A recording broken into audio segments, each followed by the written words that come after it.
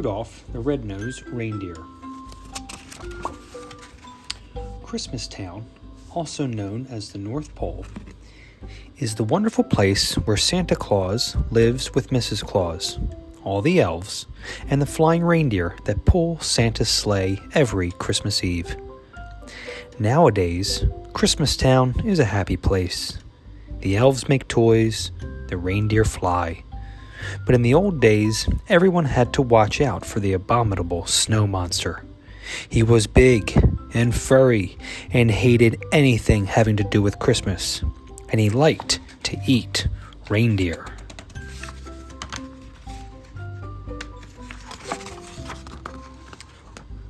All that started to change when Santa's lead reindeer, Donner, became a papa.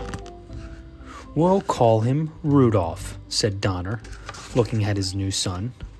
Suddenly, Donner and Mrs. Donner saw a bright light. "He's got a shiny nose," said Donner in a surprise. "I'd even say it glows." Santa came to see the new arrival, but then he saw Rudolph's nose. "Let's hope this glowing stops if Rudolph wants to make the sleigh team," Santa said. "We can't have any shiny noses flying through the sky." So the Donners put a little cover on Rudolph's nose. Soon it was time for the new fawns to go to the reindeer games. There, they would be inspected by Santa, who would choose the best reindeer for his team. At first, Rudolph felt shy, but soon he met a doe named Clarice. "I think you're cute," she told Rudolph. The coach arrived to teach the fawns what they needed to know to be on Santa's team. "First, we'll learn to fly," he told them. "You have to get up enough speed and jump into the wind." Rudolph was so excited about his new friend that he took off with a great whoosh. He soared high over the other reindeer, and Santa too. But as all the young reindeer continued to play, the cover popped off Rudolph's nose. It glowed for all to see. At first, the other deer were frightened, but soon they began to laugh and call poor Rudolph names. "Rudolph the Red-Nosed Reindeer," they jeered.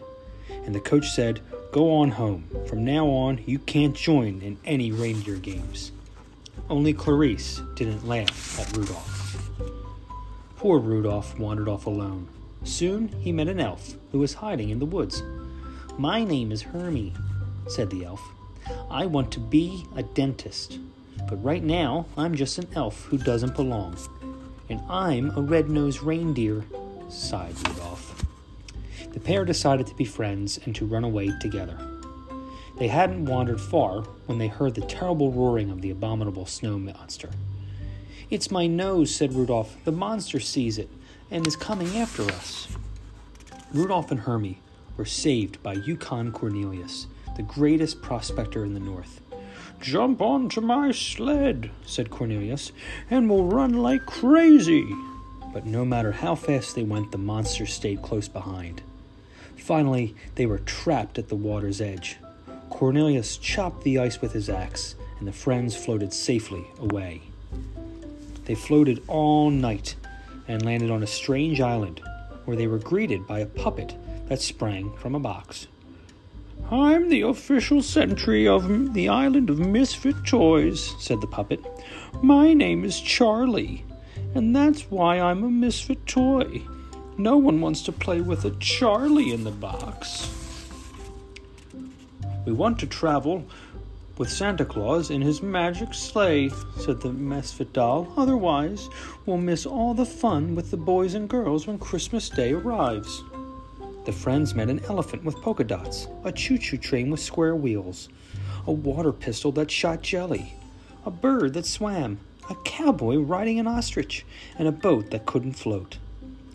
"We're misfits too," said Rudolph. "Maybe we could stay here with you." But the king of the island would let them stay for only one night. "This island is for toys alone," he said. "A living creature cannot hide here. But you can help us. When you return to Christmas Town, tell Santa about these homeless toys. I'm sure he can find girls and boys who would be happy with them. A toy is never happy until it is loved by a child." That night, while Hermie and Cornelius slept, Rudolph lay awake. "My nose will only bring my friends more danger," he thought. "I must go off on my own."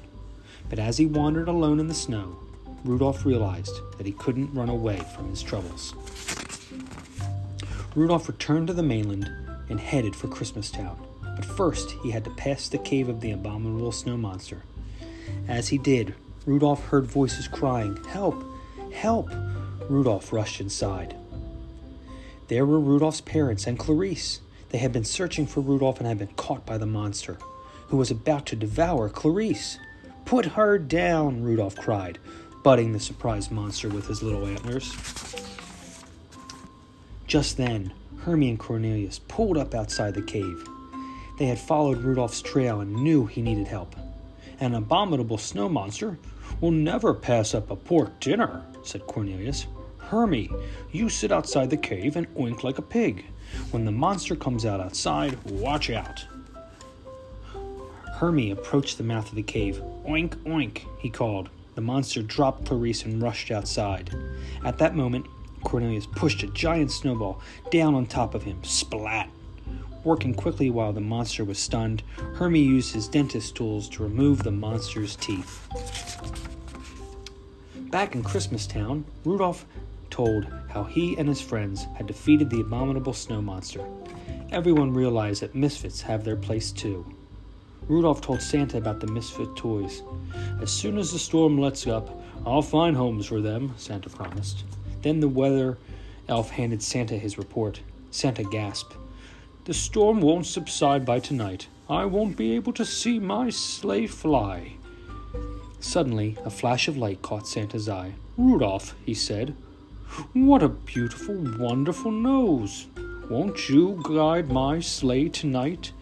"I'd be honored," said Rudolph, putting on his jingle bells. "Okay, Rudolph. First stop is the island of misfit toys. Up, up, and away!" And with Rudolph leading the way, Santa soon found loving homes for all those lonely toys. "Rudolph the Red-Nosed Reindeer," everyone sang. "You'll go down in history." And he did.